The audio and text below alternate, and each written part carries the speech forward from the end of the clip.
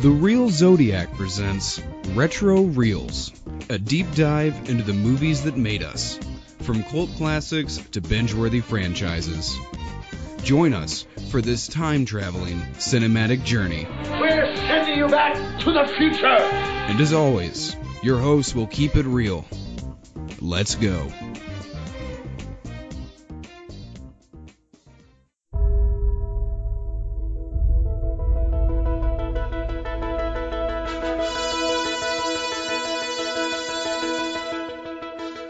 It's easy to feel hopeful on a beautiful day like today. But there will be dark days ahead of us too. There will be days where you feel all alone. And that's when hope is needed most. No matter how buried it gets, or how lost you feel, you must promise me that you will hold on to hope. Keep it alive. We have to be greater than what we suffer. My wish for you is to become hope. People need that. And even if we fail, what better way is there to live? As we look around here today at all of the people who helped make us who we are, I know it feels like we're saying goodbye. But we will carry a piece of each other into everything that we do next, to remind us of who we are and of who we're meant to be. I've had a great 4 years with you. I'll miss you all very much. Welcome to the Spider-Man Retro Reels Collection. It's Spider-Man! Where we deep dive through all the Spider-Man films week to week leading up to the new film, Spider-Man No Way Home. Welcome back to the bonus round! Meet our hosts, Quinton. Hey, my name's Spider-Man. You can call me Webhead, you can call me Amazing, just don't call me late for dinner, get it? Amanda. And that is why you were number 2 at Midtown. And Garry. It's my birthday. Now it's time for me to light my candles. On this journey through the Webhead cinematic beats. There's no place like home. Is your spider sense tingling? Because there will be spoilers and mild language ahead. You lied to me. Thanks for joining us. Now, let's get started. Then let's go catch a spider. His greatest battle begins against Rotten Tomatoes score, because we are talking The Amazing Spider-Man 2 today. Woo! So I want to bring in my guests of honor in helping me talk about this movie, Amanda. Hey! And Garry. Hey. Well, we are talking about, I guess, continuing on from The Amazing Spider-Man, we are now talking about The Amazing Spider-Man 2. What a movie. 2014 was the year that we got Amazing Spider-Man 2, along with Captain America, the Winter Soldier, and also Guardians of the Galaxy. So these were definitely huge superhero movies in their own retrospect, but man, I felt like Spider-Man was fighting for his life to really make sure that he stayed on top. This movie was directed again by Mark Webb, and we're looking at a screenplay by Alex Kurtzman, Roberto Orci, and Jeff Pinkner. And we're looking at Andrew Garfield, Emma Stone, Jamie Foxx, Dane DeHaan, Campbell Scott, Paul Giamatti, Sally Field, and Felicity Jones. Yeah, Felicity Jones, that's right. I almost called her Felicia. Yeah, this movie had a runtime of 141 minutes, a budget to $200 million, and a box office of $709 million, making it the 9th highest grossing film of 2014, but the lowest grossing live action Spider-Man film to date. Ooh, so what does that have to, say about this movie? So let's talk about it. Garry, your continuation with a good fascination of Andrew Garfield, what was your hype level going into this one? Just rewatching it. I mean, I think I was really excited because this, I'm telling you, it's my favorite Spider-Man movie so far. Okay. I don't know, maybe Spider-Man 3 can change that. No Way Home, right? Yeah. But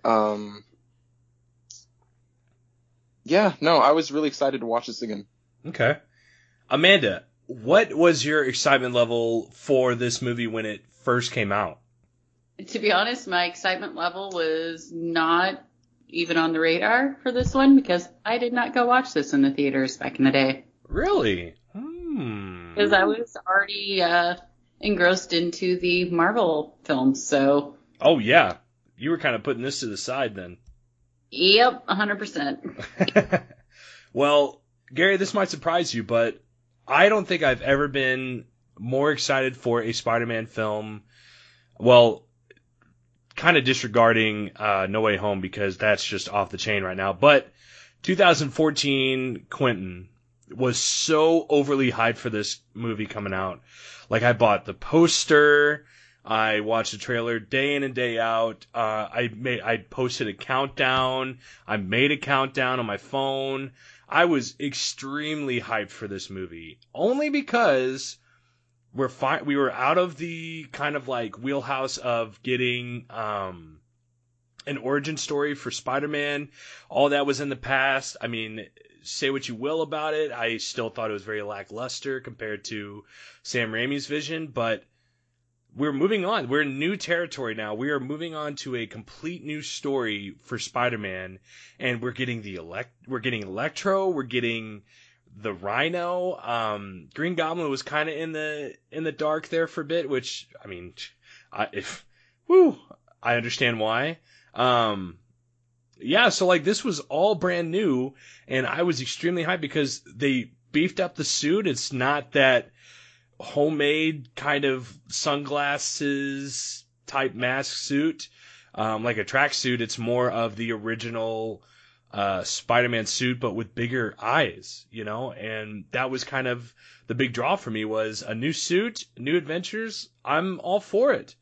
Yeah, Garry, I was extremely excited for this movie.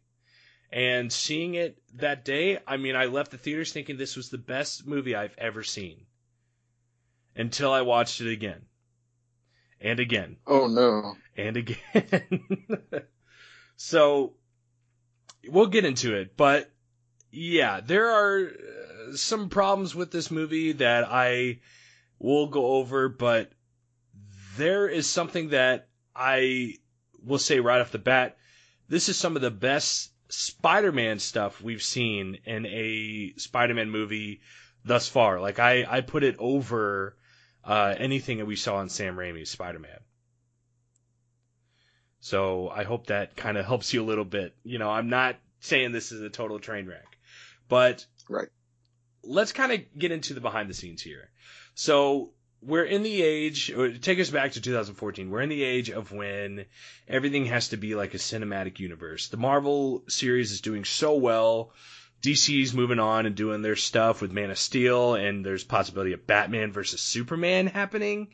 You know, this is all crazy. So, Sony wanted to make a universe of their own, all dedicated to the webhead. And so, when this movie was done filming, they already announced that there'd be 2 sequels, Spider-Man 3 and 4. We were getting a solo Venom movie that was going to tie into this universe. And we're going to get a Sinister Six movie. And so all this was in the pipe for Sony, all leading up to after this movie was made. Then Andrew Garfield made sure to let his voice be known in saying that this was not a good movie. He didn't enjoy it, and he wanted out. And so because of that, they were already looking at... Sad. Sorry? I said, oh, that's sad. Yeah, it was. But I mean, I could understand with what they were doing to this character because, I mean, this might just be me, but this was a very bloated story of just like making sure we still kept the parents. We had villains. We had a story to tell with Harry Osborn. I mean, there's just a lot going into this movie.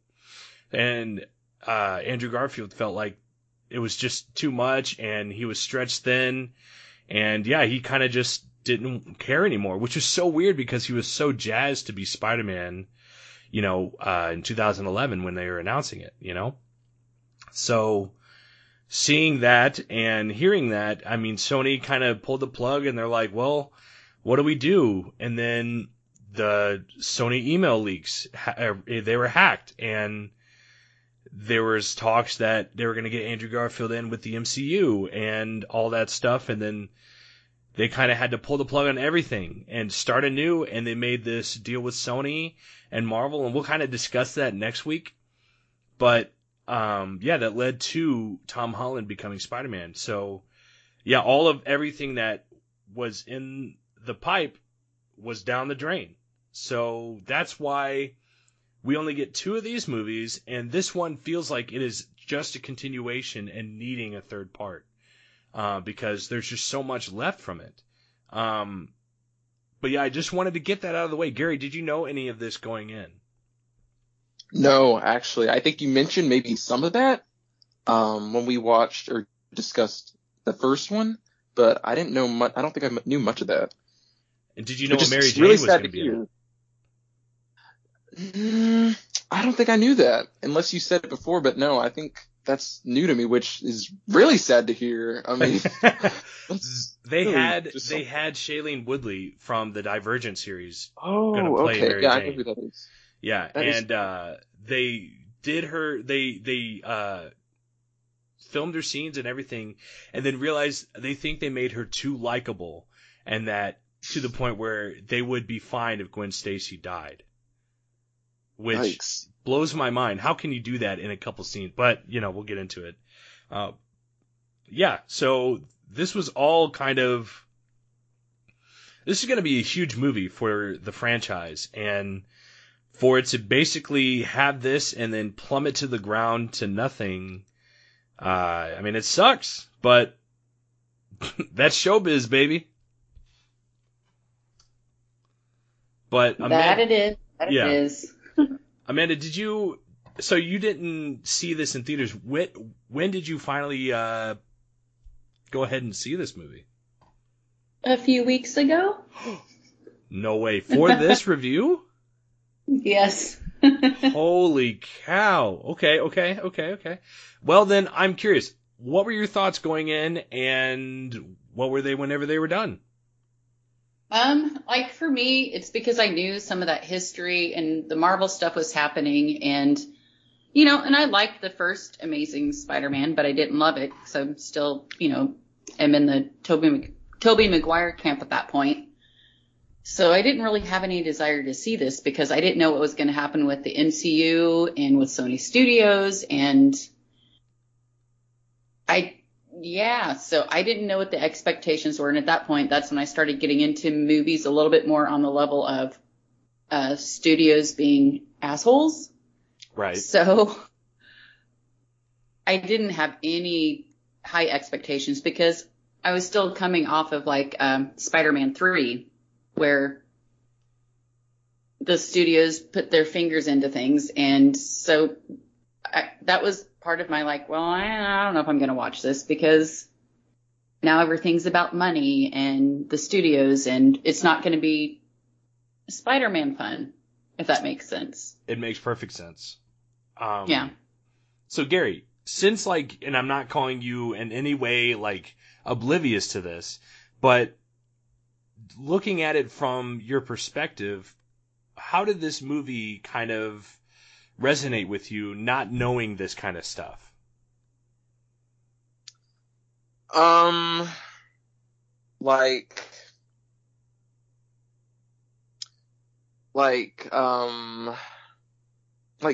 you be more not knowing? No, you're fine.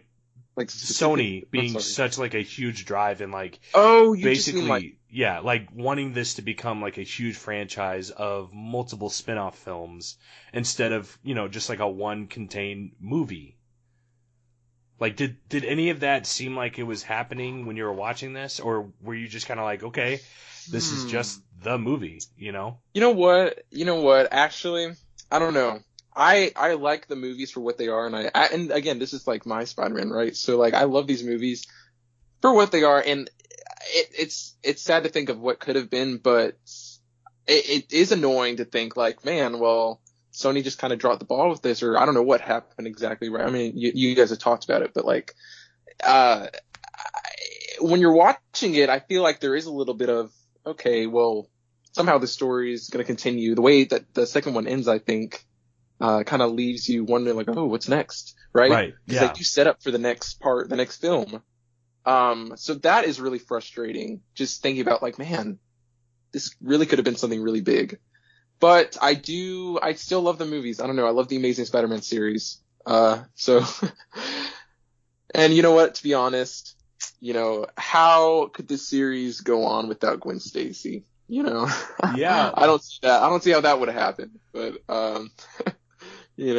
Well, let's kind of break it down just a little more here, because I want to start with the continuation of Richard and Mary, Peter Parker's parents, right? They're recording a video message to explain his disappearance, and they board a private jet to get hijacked. I mean, did this action work for you, Amanda? Like, what was your kind of mindset going into this, knowing that, this was your first time? I just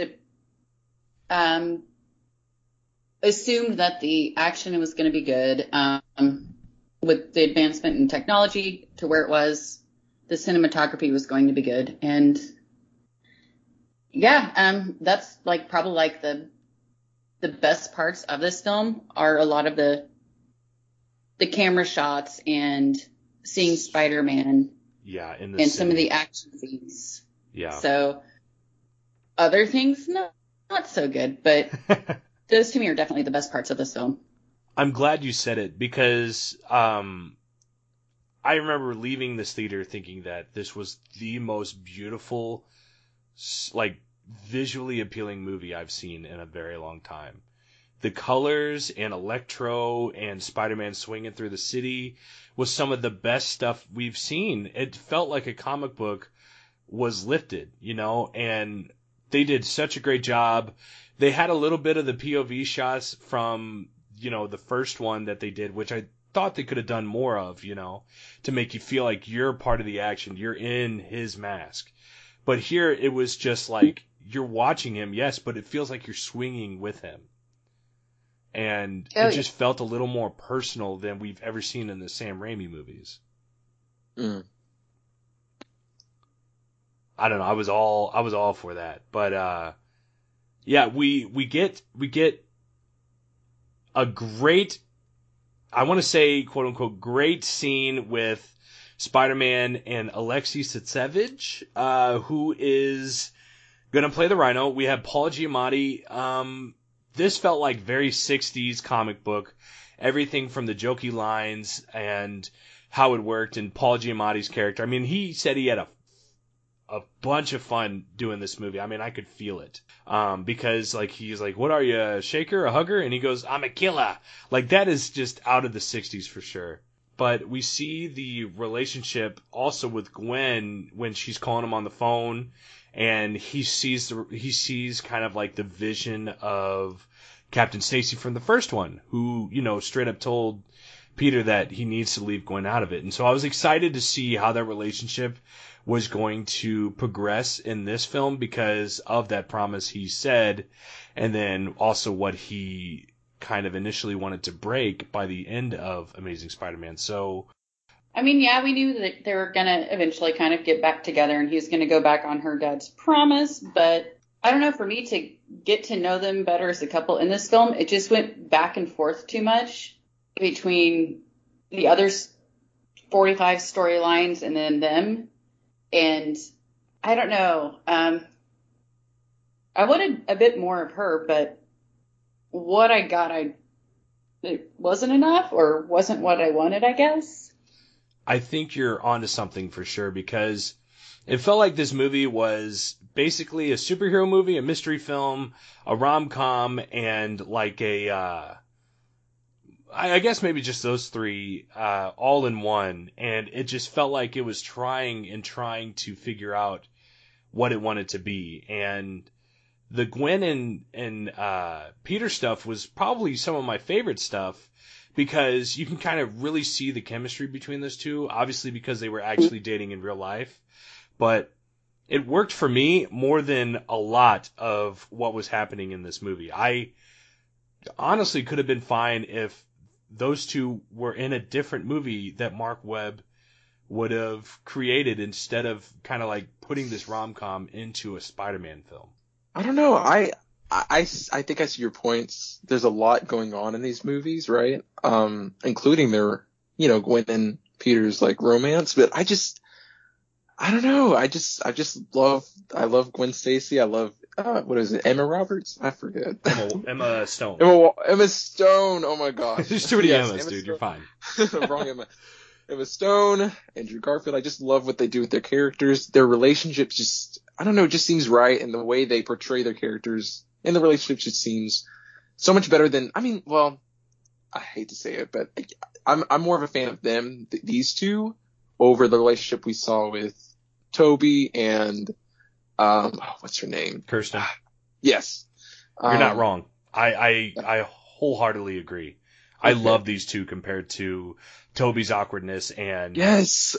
Mary Jane's like kind of flatness from 2 and on, Right. She's good in the first one. I mean, she was impeccable in the first one because you could feel like the doe-eyed love going on, but then it just fell a little more flat as you go on, and in this one it just feels so lively and bouncy and just flirty, and I think that's something I think they do so well in this movie. A superhero movie, like they're doing it very well, but like, I'm just going to say it, like, this movie shouldn't be called The Amazing Spider-Man 2, because I think Spider-Man's in it maybe 13 minutes. Oh man. Like, it's just not a lot. I mean, it's just so much with this parent plot, so much with Gwen and Peter's relationship, a character we're about to talk about and his plight to destruction. I mean, it's just a lot going on, and it just doesn't feel like a Spider-Man movie, because I feel like he's barely in it. Do you agree, Amanda? Yeah, he's not in this one as much, for sure. There's just so much, and again, it's suffering from what Spider-Man 3, just pick a villain. We don't need 2, we don't need 10. Just pick a storyline and go with it. And the movie got wrapped up in a lot of that, and that's where I felt like it kind of went back and forth. And even in those elements of the different villains and stuff, it just felt like 2 or 3 different movies put together, because the tones changed with each character. Right. It didn't feel cohesive. That's a good point. No, those are good points. I kind of agree with the villain thing too. Now that I think about it, you had the Electro and then Harry, and you had 2 different things going on with them and just their motives. Well, I guess they kind of team up at some point also, but I don't know. Yeah, no, I get what you're saying. Mm-hmm. Well, let's bring up Harry Osborn, because he is introduced in this movie instead of in the first one, played by Dane DeHaan, who I think is pretty good. He plays the angsty, like, teenage brat really well, and I'm fine with that. But Harry Osborn, I really loved him until he starts getting real weird about Spider-Man's blood. And I think it's just like that's super creepy. Oh, what? I said, yeah, that's super creepy. I mean, almost like it started leaning on like almost like a vampire vibe. Yeah. Give me your blood. It's just like really weird. But man, I love Peter and Harry's relationship right at the beginning, where they're meeting back up and they have that long hug and they're talking. I thought that was great. It was awesome. But then, like, they just descend him so far. Like, that should have been in the third movie. Like, introduce Harry as kind of a good guy and Peter's friend, and then dealing with the death of his father, yes, but don't descend him into, like, the evilness and everything right away. I mean, it took James Franco 2 movies to really feel that, and they do this in like an hour. That's a good point. I mean, now that I don't know what it was, but when I first watched this movie, I was younger, right? I remember like them being, I felt like closer maybe, even though he wasn't introduced in the first one, but rewatching, I was like, huh, they really, you don't get much time, to see Peter and Harry kind of be friends again. You kind of get a little bit of that, but it's just so abrupt what happens, basically. Yes. I don't know. You're not wrong in saying that. I mean, he does gain the ownership of Oscorp. He becomes the new CEO. He's thrust into this like persona of being the head of Oscorp over people who don't like him. And so you know that there's going to be some kind of mutiny. But like, I feel for Harry. I do. Until, like you said, Amanda, like he just gets creepy about the blood. And then from the descent, I mean, yeah, he's dying. But like it rapidly happens, unlike Norman Osborn, where he was dealing with this, throughout like a 30-year process, and it seems like Harry is having this happen to him in like 12 hours. Yeah, that seemed strange, and that didn't really get explored too much. No. As to why.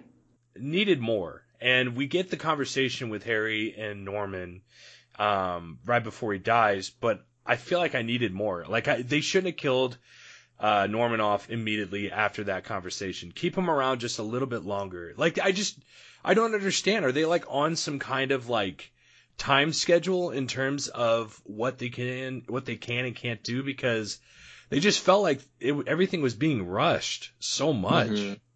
And then like right away we get introduced to another character, Max Dillon, who I love Jamie Foxx. I think Jamie Foxx is an excellent actor. Great person.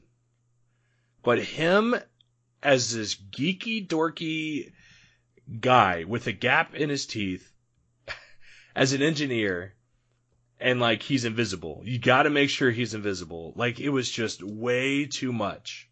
Way over the top of making him seem like a nobody. Jamie Foxx I get what they're trying to do with the character. Something just didn't feel right. I don't know, rewatching it just didn't feel right. I don't know if it was the CGI with his skin and everything, or his character. I don't know. I kind of agree. Yeah. Self-obsessed, or not self-obsessed, Spider-Man obsessed. Mm-hmm. He's got some like actual issues because like he's having conversations with Spider-Man in his apartment, surrounded by photos. I mean, maybe it just wasn't realistic for me. Like I don't know. It seemed his character just a little too crazy. I don't know. It was for a 3-year-old to understand, and I get that because Spider-Man is an icon to kids, and so you don't want to make his movies too dark, but like pick a tone, because you go as dark as you're killing Gwen Stacy at the end of this movie, but you're having a villain like this where he's like, oh, I love Spider-Man. Like it just doesn't work. I now know not saying this movie, but I now know why people were all about the Jamie Foxx with the new Spider-Man stuff, where I was like, what is the freaking deal with Jamie Foxx in a Spider-Man movie? That's like, why are people getting hyped or antsy about it? Yeah, didn't realize it was this movie. They wanted a course correction, I feel. Yeah, it was a weird character. It didn't even feel, I mean, I've seen Jamie Foxx do amazing things, and this was just weird. The character was weird. I didn't quite get it, and that between all of the other things, I was probably more focused on this villain than the others, but yeah, it was just different. Was not expecting it. Because he was like our poster boy for this movie, was Electro. Jamie Foxx as Electro. Oh, really? Yeah. I mean, it was mostly him as like the main focus for, he was going to be the big baddie. And he gets wiped out at Times Square, and then we don't see him really doing any kind of chaos or anything until the end. And so you have him as this villain, but you underutilize him. you make him very, very hard to like or get behind, because his like inner struggle is that of like, nobody notices me, and like they hit you over the head with it so much that you're almost like rolling your eyes. And I just can't get behind it. But let's talk about the Times Square fight, because I do want to get into that, because I really liked a lot of what was happening. It was great seeing Spider-Man kind of try to talk his way out of this situation instead of punching. I like that he was trying to get on Max Dillon's level by calling him, hey, I remember you. You're my eyes and ears, like from when they when he saved him earlier in the film. Like, this movie, was hard to follow a lot of that stuff. I don't know. Yeah. And just like the single watch through, which I watched just like a couple weeks ago. Right. But a lot of stuff didn't sit and resonate with me. I get just that. In general. Mm-hmm. Yeah. And I mean, to a fan like you, Gary, I mean, what did you think about the whole Electro in Times Square and just everything that he was kind of exposed to? He got mad because Spider-Man was starting to get the limelight. It's annoying to think a lot of the Electro stuff could have been avoided if those policemen didn't start shooting again.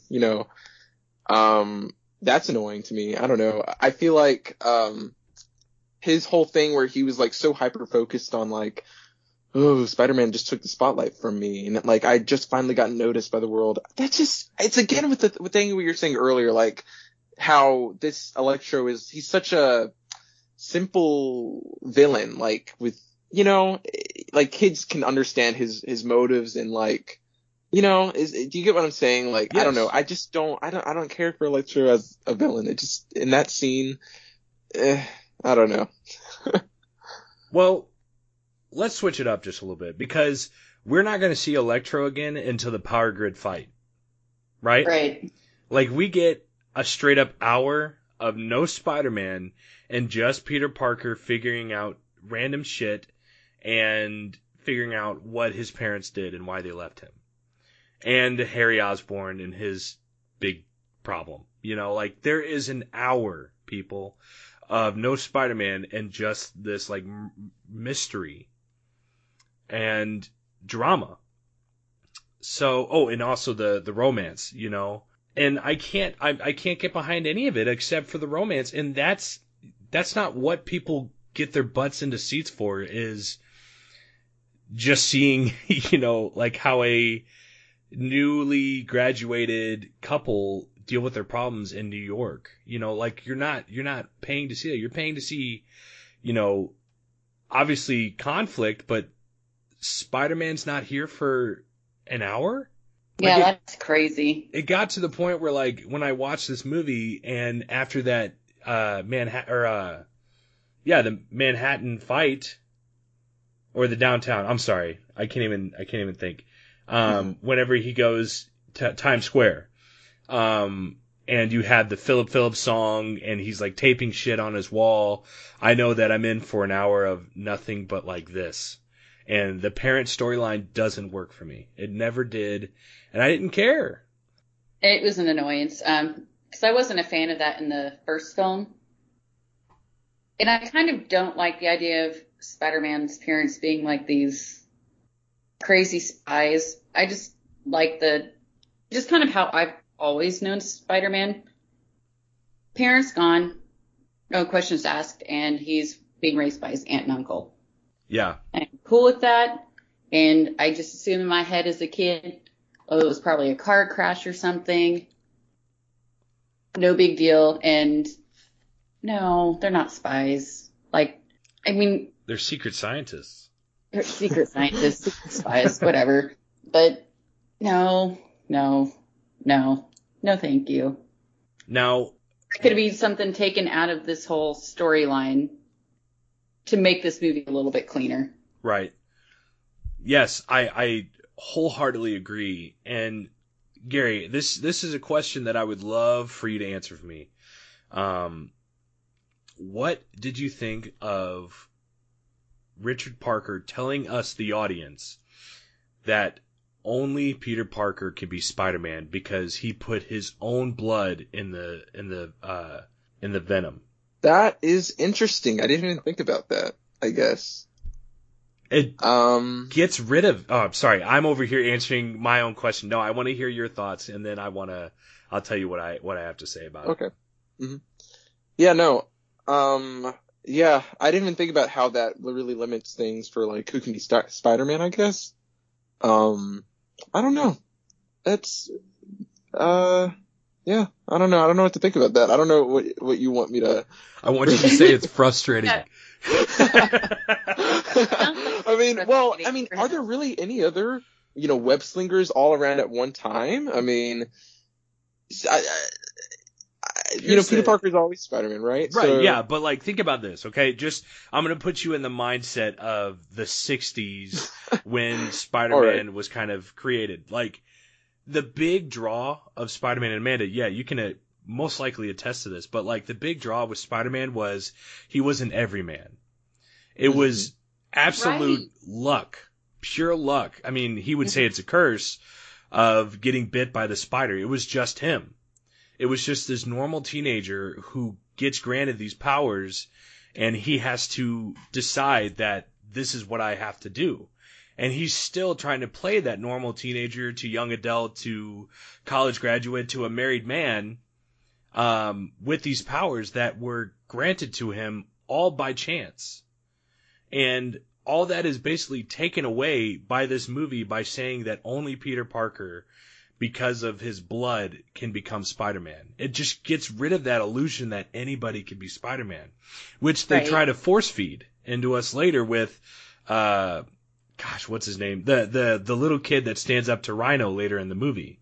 Oh yeah, the one he beats earlier in the movie in the alley. Yes. Yeah. Okay. Yeah. No, I see what you're saying now. Yeah. No, that is kind of... I mean, it works for different storylines and different characters in other movies. I mean, kind of like I'll just pull out Star Wars with like Luke Skywalker, right? Mm-hmm. Yes. Okay. So he's like the one that's gifted the magic, whatever. But that's like sci-fi fantasy and it's Luke and that works. But Spider-Man has always been like the rest of us. And to kind of take that gift away in a different way and redirect it, it just doesn't have the same feeling. Doesn't have the same vibe. Yeah.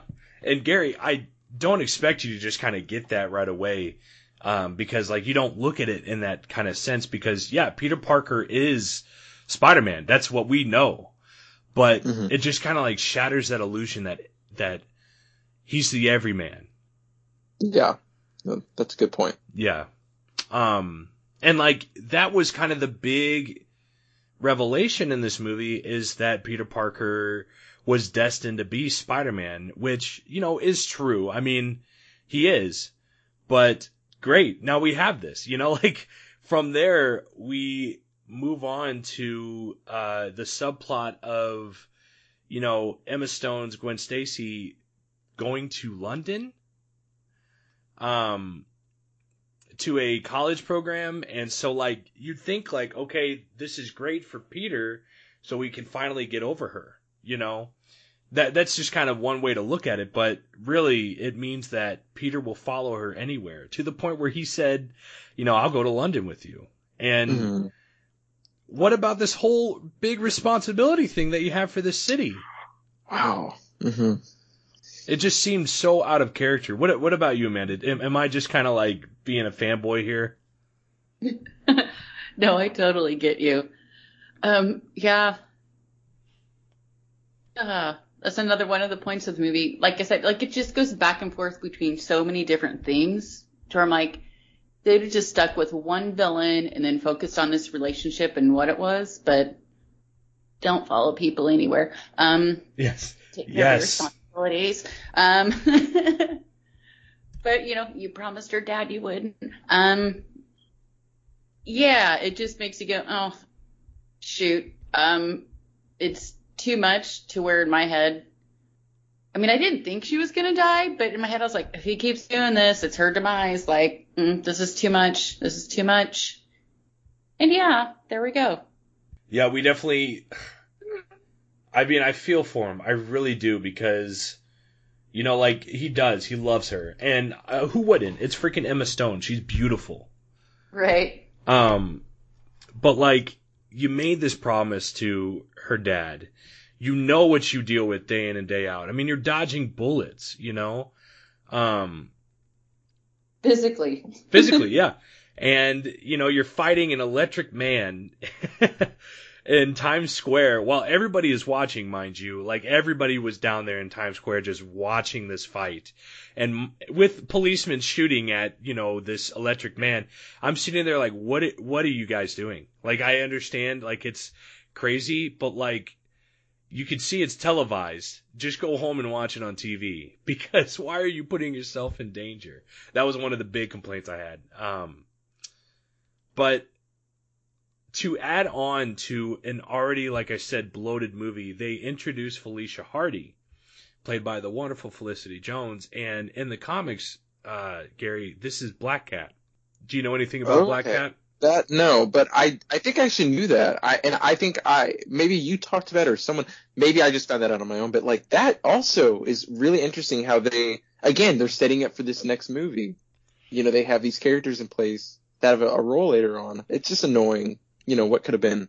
I am in total agreement with you, because kind of like how I felt with Amazing Spider-Man, I was like, okay, we got through that mess to get to a hopefully better story, and also just a continuation of Spider-Man in a cinematic universe. You know, I was all excited for it.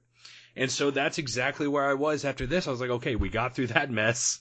Let's go on with Spider-Man 3 and see what we're going to get after that, you know?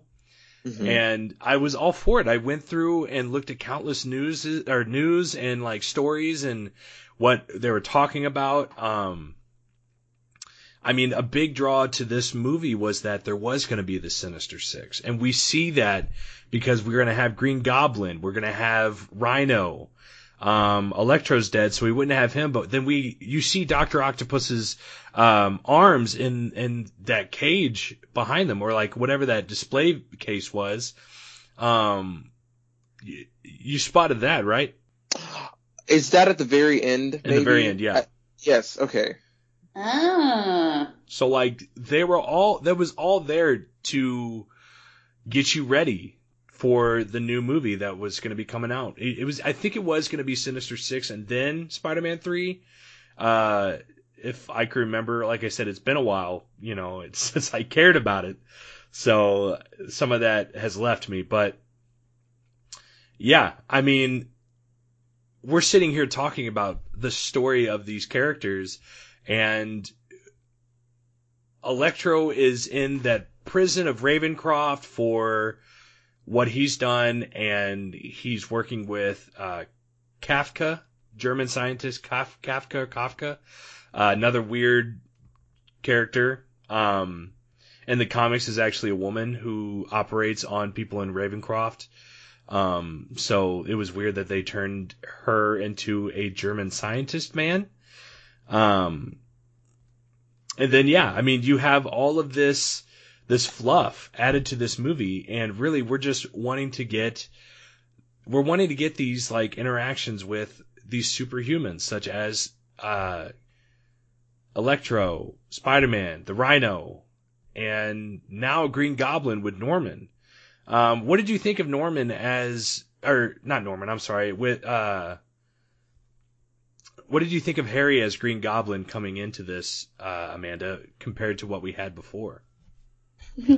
Definitely not as pretty. Definitely was way more creepy. I was not a fan of his makeup and that whole thing. You didn't like his hair either? No. The spiked up hair? Oh my God, travesty. It was just too much, which I feel like that's just kind of, for me, this movie wasn't enough, and it was too much at the same time. Yeah. It wasn't enough focusing on certain aspects, because there was just, 3 villains, and then their relationship and the relationship was like kind of pushed heavily in a different way. And yeah, even Aunt May bits, like, it was too much and not enough of like everything. Yeah, it felt like she was barely in it. I know that we talked about Rosemary Harris barely being in Spider-Man 3. Aunt May in this, she has one good scene with, well, I guess 1.5 good scenes with Peter, and then she's kind of thrust into her own little thing where she's now going to nurse night school. I wanted to see that struggle a little more because and she doesn't need to put him through college. I mean, shit, how many of us put ourselves through college? Right. Like Aunt May, chill out. Well, I mean, she loves that boy. Student loan and be in debt until he's like 50. It's fine. Yeah, like the rest of us. Right? So, I don't know. There was just, like you said, too much going on, but too little going on with things that we actually cared about. Except for like I said, the overexposure of the parent plot, which I don't know if I'm alone, but I can't remember anybody that, and like my social circle, thinking that, like, man, I can't wait to hear more about Spider-Man's parents, you know? Nobody cares. Yeah. We care about his aunt and uncle. Mm-hmm. Yeah, no, I agree with the point about the parents. I don't know, it just wasn't, again, this wasn't something that I was like, oh my gosh, like, what happened to their parents? I just need to know. I was never like that during the original series, you know, with Tobey Maguire, and I wasn't really that invested this movie, like this time around, right? Right. It's kind of annoying, right? Takes away from other things that could have, you know, been with this movie, I guess.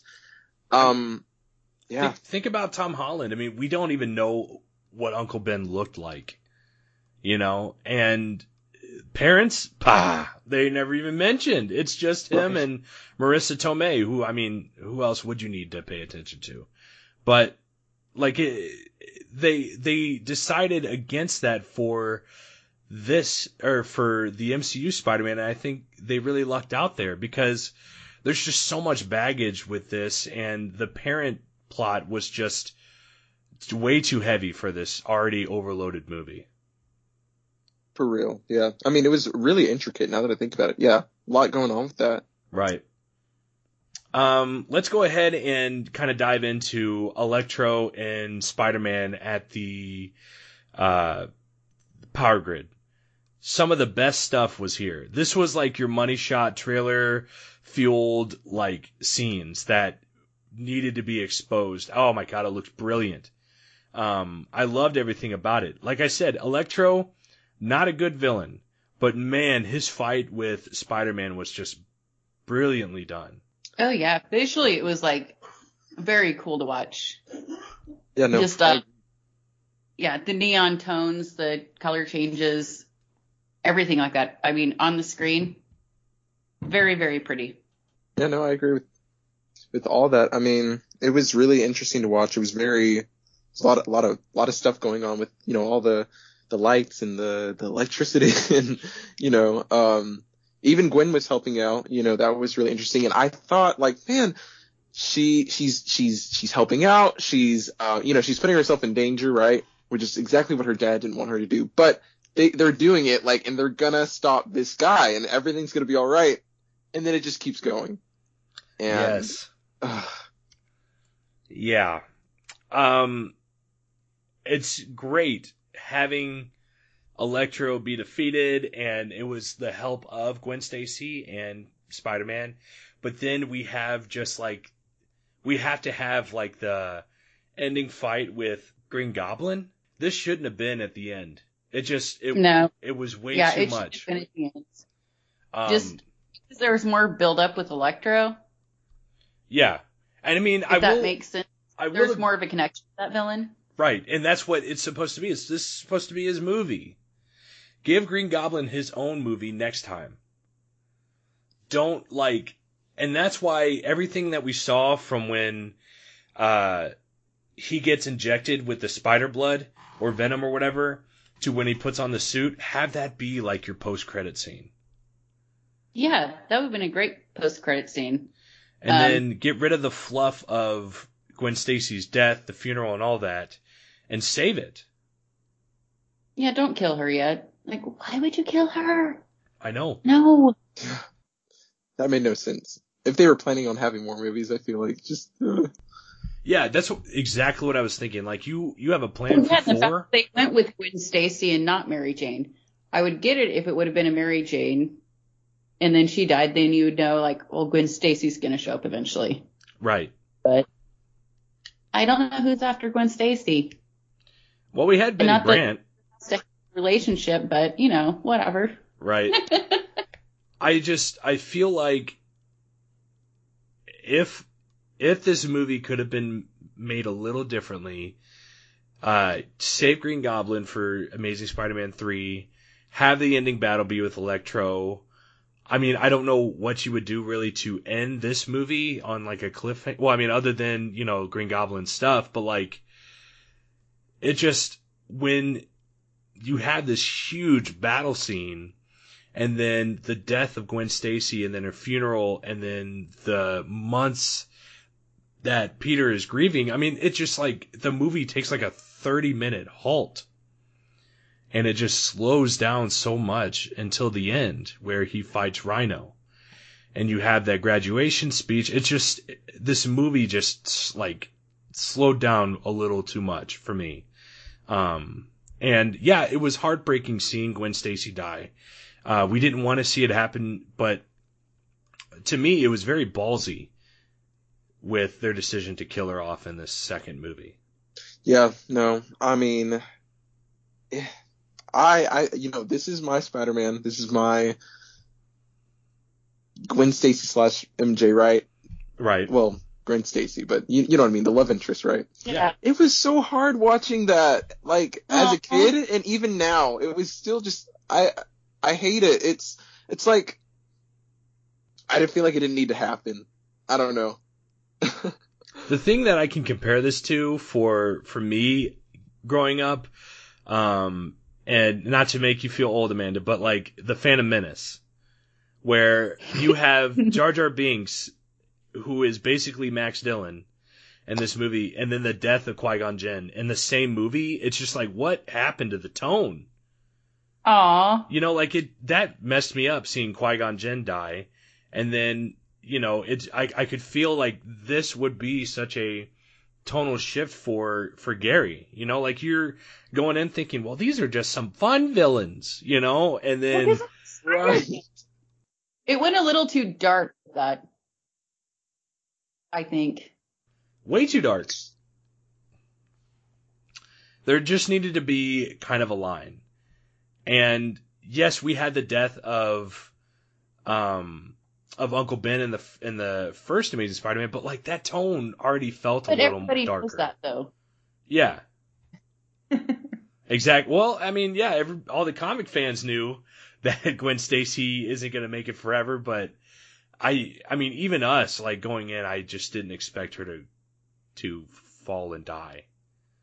So, I don't know. Like, I applaud them for the riskiness of it, but on the execution of it all, ooh, bad pun. It could have been done a little better or saved for another movie where maybe in the third one there is a tonal shift of it being a much darker movie where you're not making jokes and there's nobody parading around in rhino underwear, So that's kind of where I leave it. And then, like I said, we get months and months of Peter being grief-stricken and ending his career as Spider-Man, only to have it 5 months later, he comes back and fights next to Jorge, I think is the kid's name, where we have like this call to arms from Gwen Stacy's speech, and he confronts Rhino, and we see the background of the beginning of the Sinister Six with Harry Osborn. I mean, yeah, that's the Amazing Spider-Man 2 just in a whole. I mean,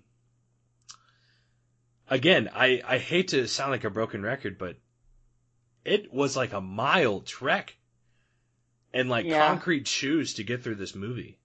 I feel like I'm being like, I just want Garry to talk about his feels for this. Yes. Like, I want to know the good stuff that you've really enjoyed with this, because I feel like all we've been doing is kind of, you know. I'm telling you, this series has a chokehold on me. I can't, I've been sitting here discussing like the actual issues with the film series, right? But there's just something about it, like the characters. I don't know if it's just Spider-Man himself. Maybe it's just because, maybe it's just the nostalgia. I don't know. This is my favorite Spider-Man, and I feel like it will always be Andrew Garfield, right? Right. The way this movie ended so emotionally impacted me when I first watched it. Like, I don't know. I love it. I don't know. This is my Spider-Man. And I hope you know that we're not trying to take that away from you. No, totally fine. I can look at this with a critical eye, right? And have this discussion, but it's always going to be my favorite. I don't know, unless this next Spider-Man movie, right, is just, which it seems like it's going to be pretty mind-blowing, but still, I don't know. Right. Oh gosh. Let's talk about just a little bit, because there's a reason why we're doing this retrospective, right? Mm-hmm. So the big news that everybody knows is we're getting Dr. Octopus coming back with Alfred Molina. We're getting Electro, Jamie Foxx. He's reprising his role from this movie. Willem Dafoe as Green Goblin. What were you saying? No, I was just saying I can't. I was all confused about the Jamie Foxx stuff when it first came out. I was like, what? Why are people all Why about do they this? want this? Yeah. I'm glad that this kind of cleared it up for you. Yeah. But we are getting the Lizard. He's coming back. I don't know if it's an updated version of the Lizard. I hope it's not Rhys Ifans, because we don't need him. And I mean, we have maybe the Sandman coming in. I know the Sandman is, but I just don't know if it's Thomas Hayden Church's Sandman from Spider-Man 3.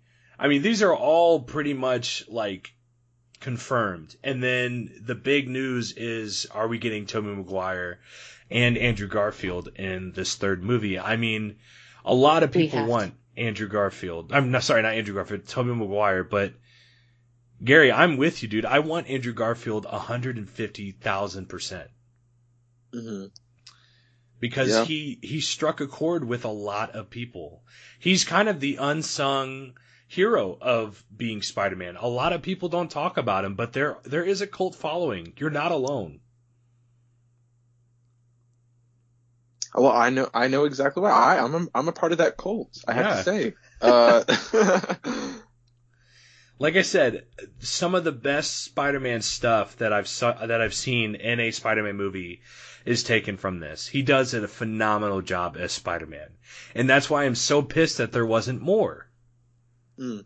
You know, like, think about it. I want you to start a stopwatch and clock in how much of Spider-Man is in this movie, and then get back to me. I'm serious. And not just you, I'm talking to everybody. Because it's just too little. And I know that we get a lot of Spider-Man in the next movie we're going to be talking about. And a movie that it doesn't even have him in the title, you know? So, I'm really excited about that. But, yeah, I think we're good here. I think we can kind of put a cap on Andrew Garfield's reign as Spider-Man for now. So, Amanda.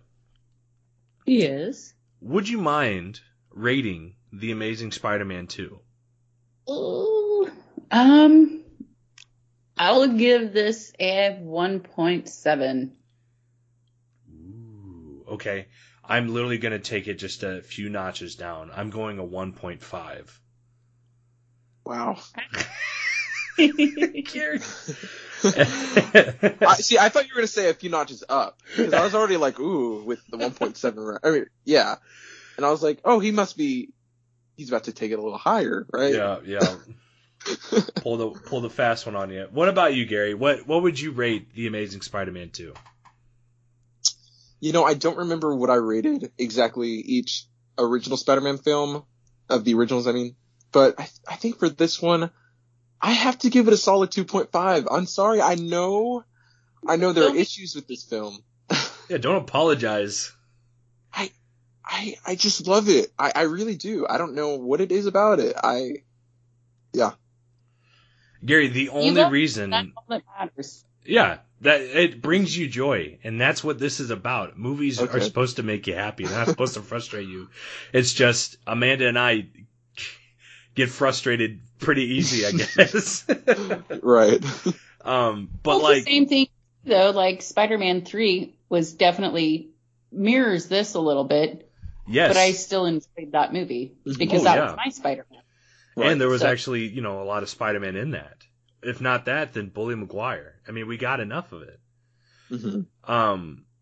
The only reason I'm giving this a 1.5, Gary, and nothing lower is because of Spider-Man in those scenes. Mm-hmm. It's just everything else falls for me. Everything else. And I'm elevating him a little more because he was fantastic in this. It's just what he was given was just lackluster, and they can do better, and they do better, because we're going to see that later on with these new films with Tom Holland that we get to discuss soon. Mm-hmm. So yeah, but that's our review on The Amazing Spider-Man 2.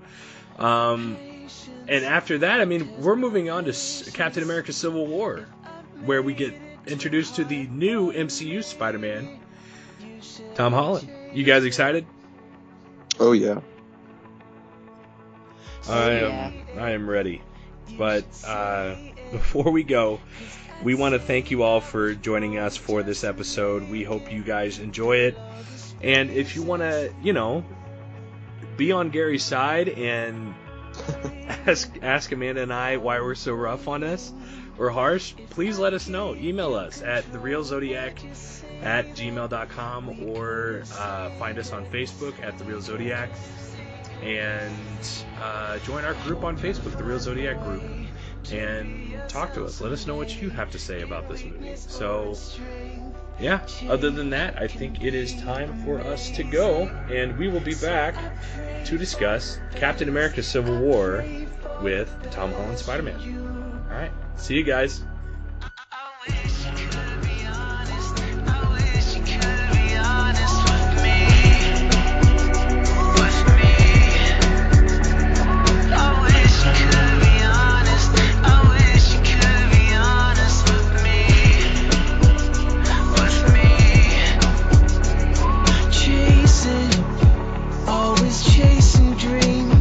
Why'd you stick around? Why'd you stay with me? Why'd you fake it? Hesitation is killing me too. But I couldn't save it. I couldn't save it. I hope you find a way to be yourself someday, in weakness or in strength. Change can be amazing. So I pray for the best. I pray for the best for you. I hope you find a